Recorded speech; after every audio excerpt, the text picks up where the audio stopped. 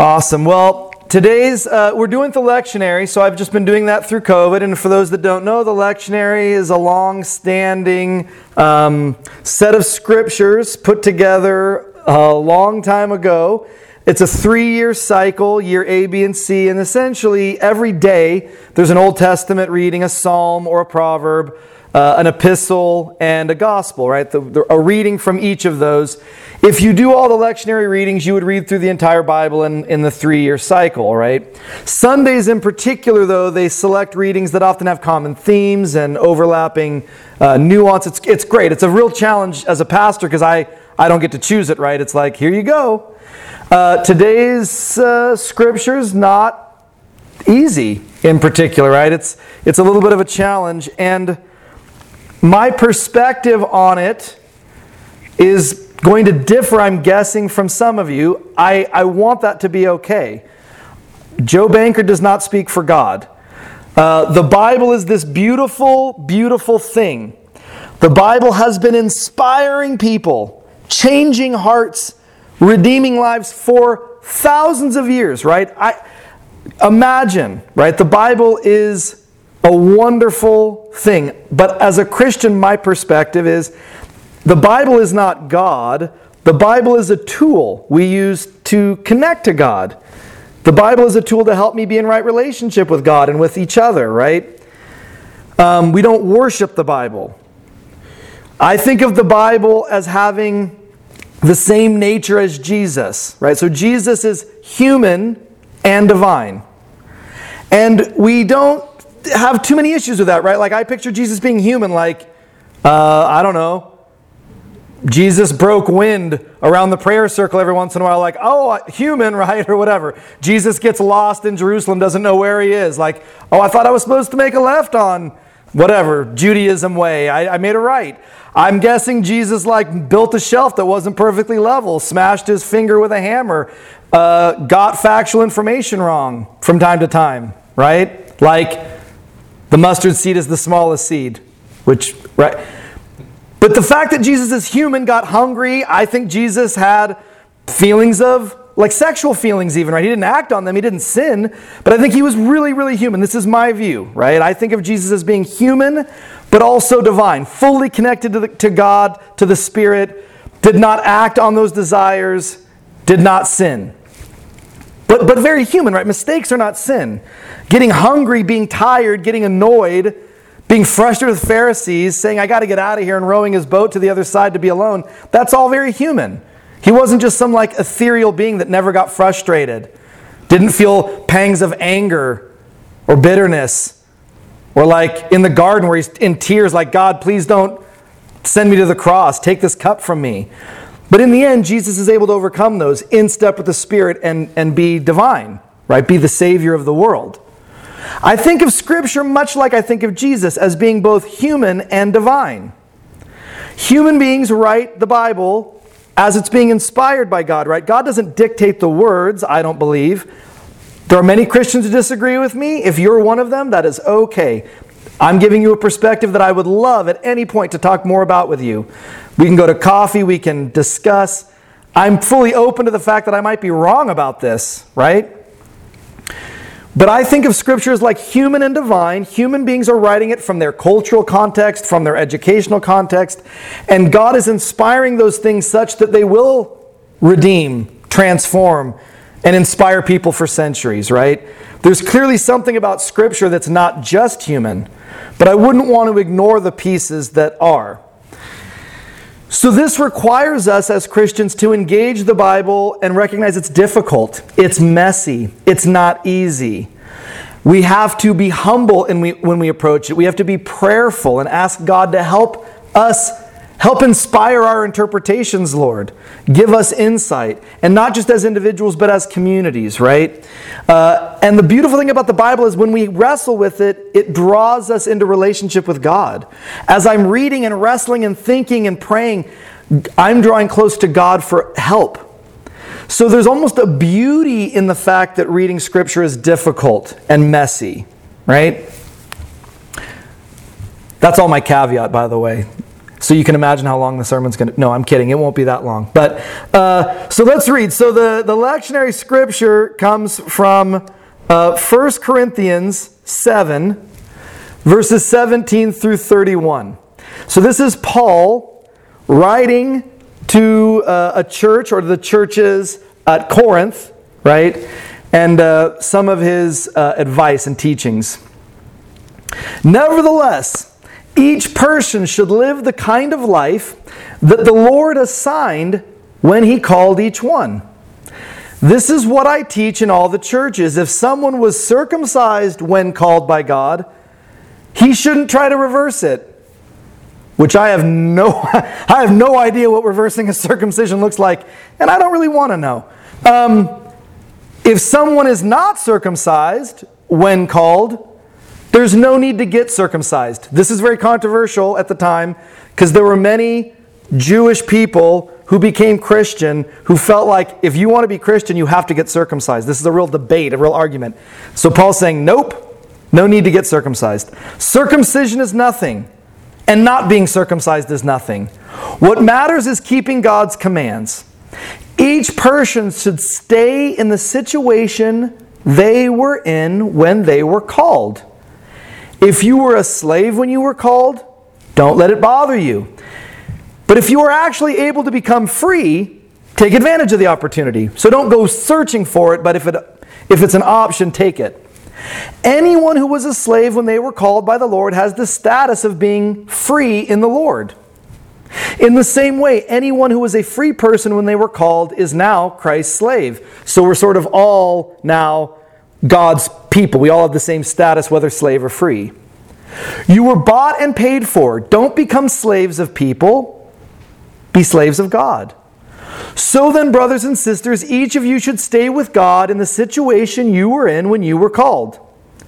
I don't have a command from the Lord about people who have never been married, but I'll give you my opinion as someone you can trust because of the Lord's mercy. So I think this advice is good because of the present crisis. Stay as you are. If you are married, don't get a divorce. If you're divorced, don't try to find a spouse. But if you do marry, you haven't sinned. And if someone who hasn't been married gets married, they haven't sinned. But married people will have a hard time. And I'm trying to spare you that. This is what I'm saying, brothers and sisters. The time has drawn short. From now on, those who have wives should be like people who don't have them. Those who are sad should be like people who aren't crying. Those who are happy should be like people who aren't happy. Those who buy something should be like people who don't have possessions. Those who use the world should be like people who aren't preoccupied with it. Because this world, in its present form, is passing away. Those are some hard words. I want to look in particular at two topics that Paul raises here. Slavery and marriage. In another place in Corinthians, Paul says it's better to stay single like me. Only if you are weak and can't control yourself sexually should you be married. Because if you're single, you can give yourself wholly to God. Here he seems to reaffirm that if you're single, don't look for a wife. Don't look for a husband, right? So he's saying some things about marriage that don't fit the cultural norm where we're at. He's saying some things about slavery that make me very uncomfortable. And so I want to talk about these things. We put these in a category called Paul's social teachings. Paul talks about sexual immorality. Paul talks about marriage. Paul talks about slavery. Paul talks about economics and wealth. They're like these social teachings. And what do we make of them?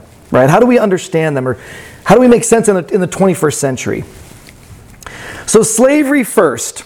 This is not the only time Paul talks about, hey, if you're a slave, don't worry too much about it, right? In Ephesians, he says it even stronger. Ephesians 6:5 reads, slaves, obey your earthly masters and with respect and fear and with sincerity of heart, just as you would obey Christ. Obey them not only to win their favor when their eyes on you, but as slaves of Christ, do it even when they're not watching you. Serve wholeheartedly as if you were serving the Lord. And I can just tell you, this makes me very uncomfortable. these teachings about slavery. And many of us understand in the United States, right, these passages were used to justify chattel slavery, right? To justify enslaving peoples, treating them horribly, giving them no wages, using them as a means of economic advantage, right? And the Bible was the justification. And so I think we have to read carefully when Paul says these things, like what's going on here? So I want to say a couple of things. The first is the type of slavery Paul references is different. So it is not the kind of chattel slavery where you take a group of people away from their land, enslave them for labor. This was typically, slavery was seen as a kind of indentured servitude. When individuals would get into debt, they would sometimes lose their land. They would have to go to work to try to pay off their debt.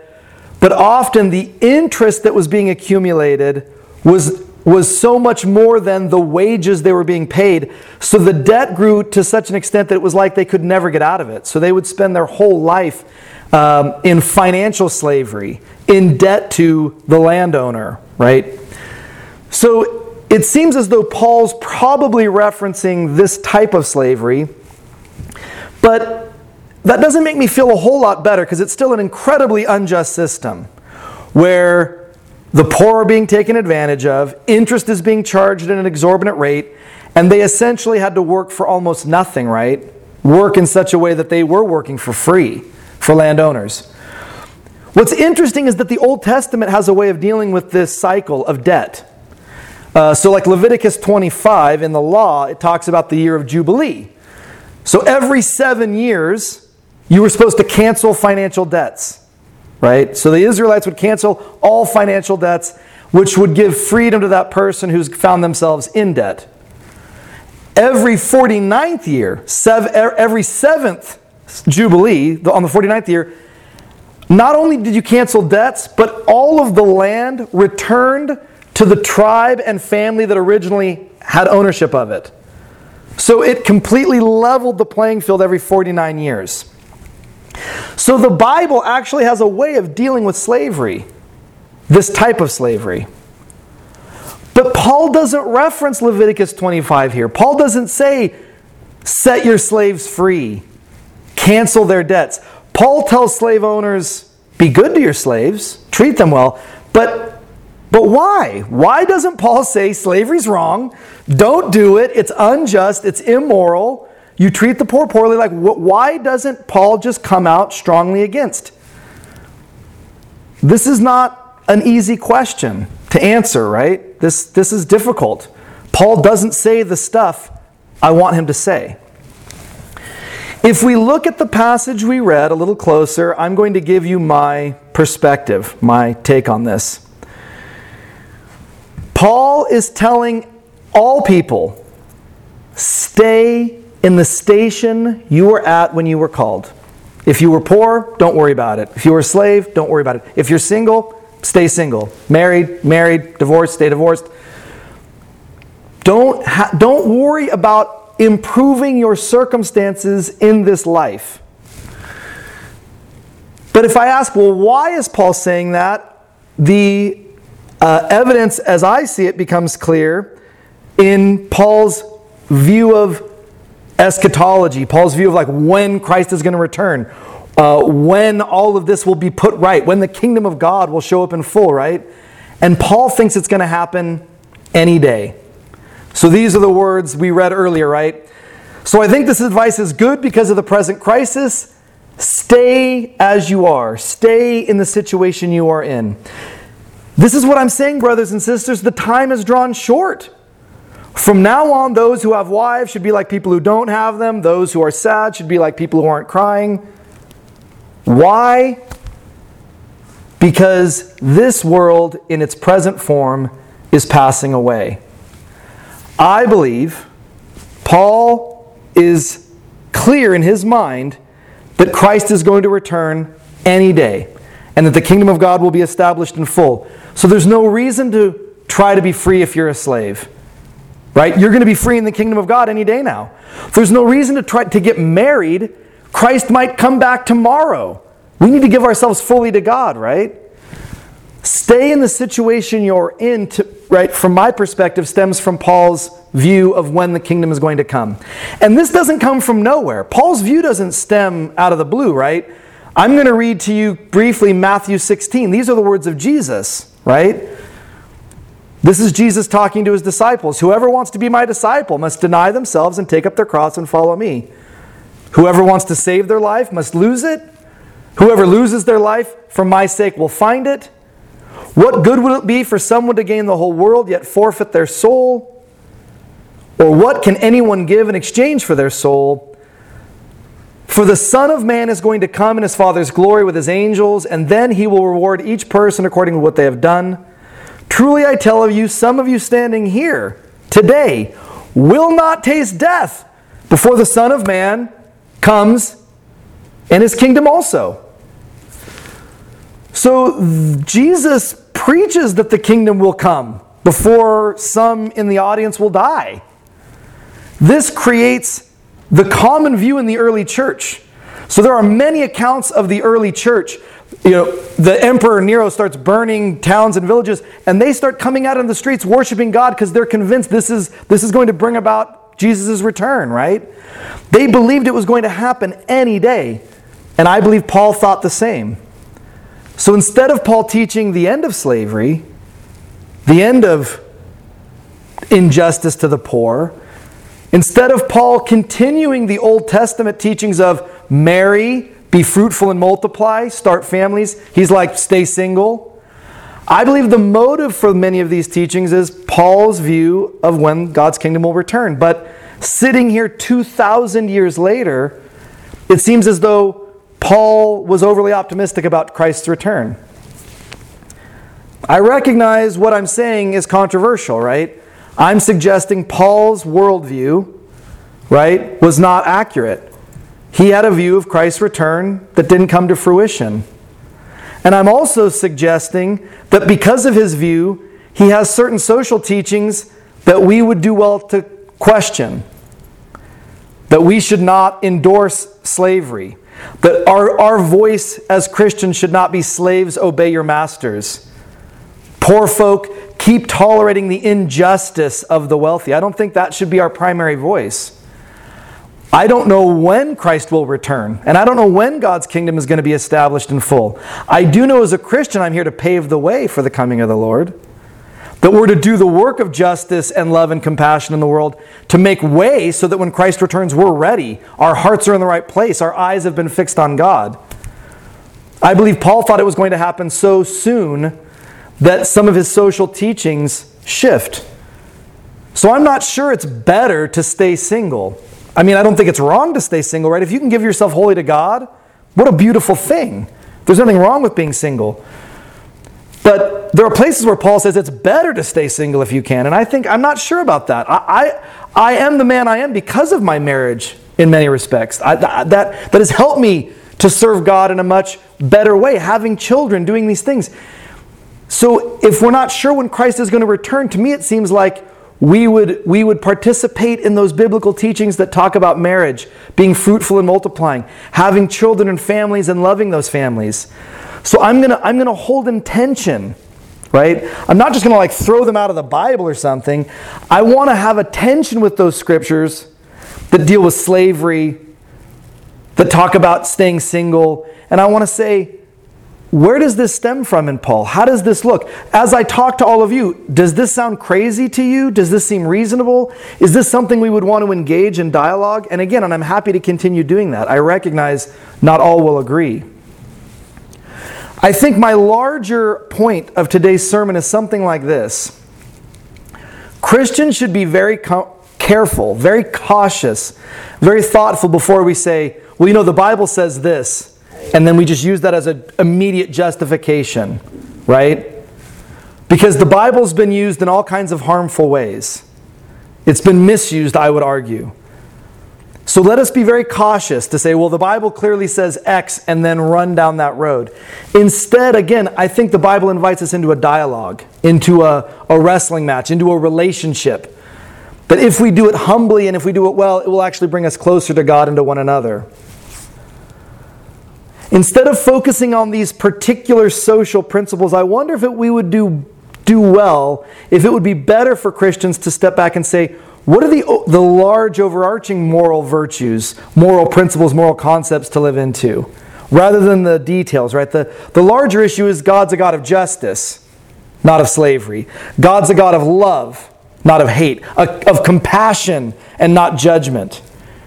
Can we live into those principles? Can we take those to the bank? Can we be a light in our community with those rather than, as Catherine mentioned in the prayers of the people, some of the ways in which maybe Christians have created greater trauma because of the way we get caught up into some of the particulars and maybe even the way I would argue we misrepresent Scripture. All I've said could be wrong. I'm open to that possibility. I prayerfully acknowledge, right, that this is me reading the text, looking at Paul saying the time is drawing near, right? Looking at some of the teachings even of Jesus, that the early church really felt like it was at hand. Since that hasn't happened and the kingdom still hasn't come in full, I pray maybe we would be a light to our community, to our nation, to our world. One that embodies those moral principles we can take to the bank, that seem like a firm foundation we can plant our feet in, rather than focusing on those things that maybe divide, that create pain, trauma, and judgment. Well, I love you guys so much, and thank you for your grace in extending me rope today. Let's pray to God that we continue to be unified in mission, and then we'll close in song. Lord, I'm grateful to you for this congregation. I'm grateful to you for Scripture and for your word. I'm grateful that it's not easy. I'm grateful that in its difficulty, it forces me to come to you in prayer and in humility, in need of your insight and your wisdom. We're grateful to you, Lord, for your continued grace and compassion on us. Give us the courage today to be faithful. To be faithful just in like that next step your Spirit has been calling us to in our faith journey. Amen. If you join in our closing song.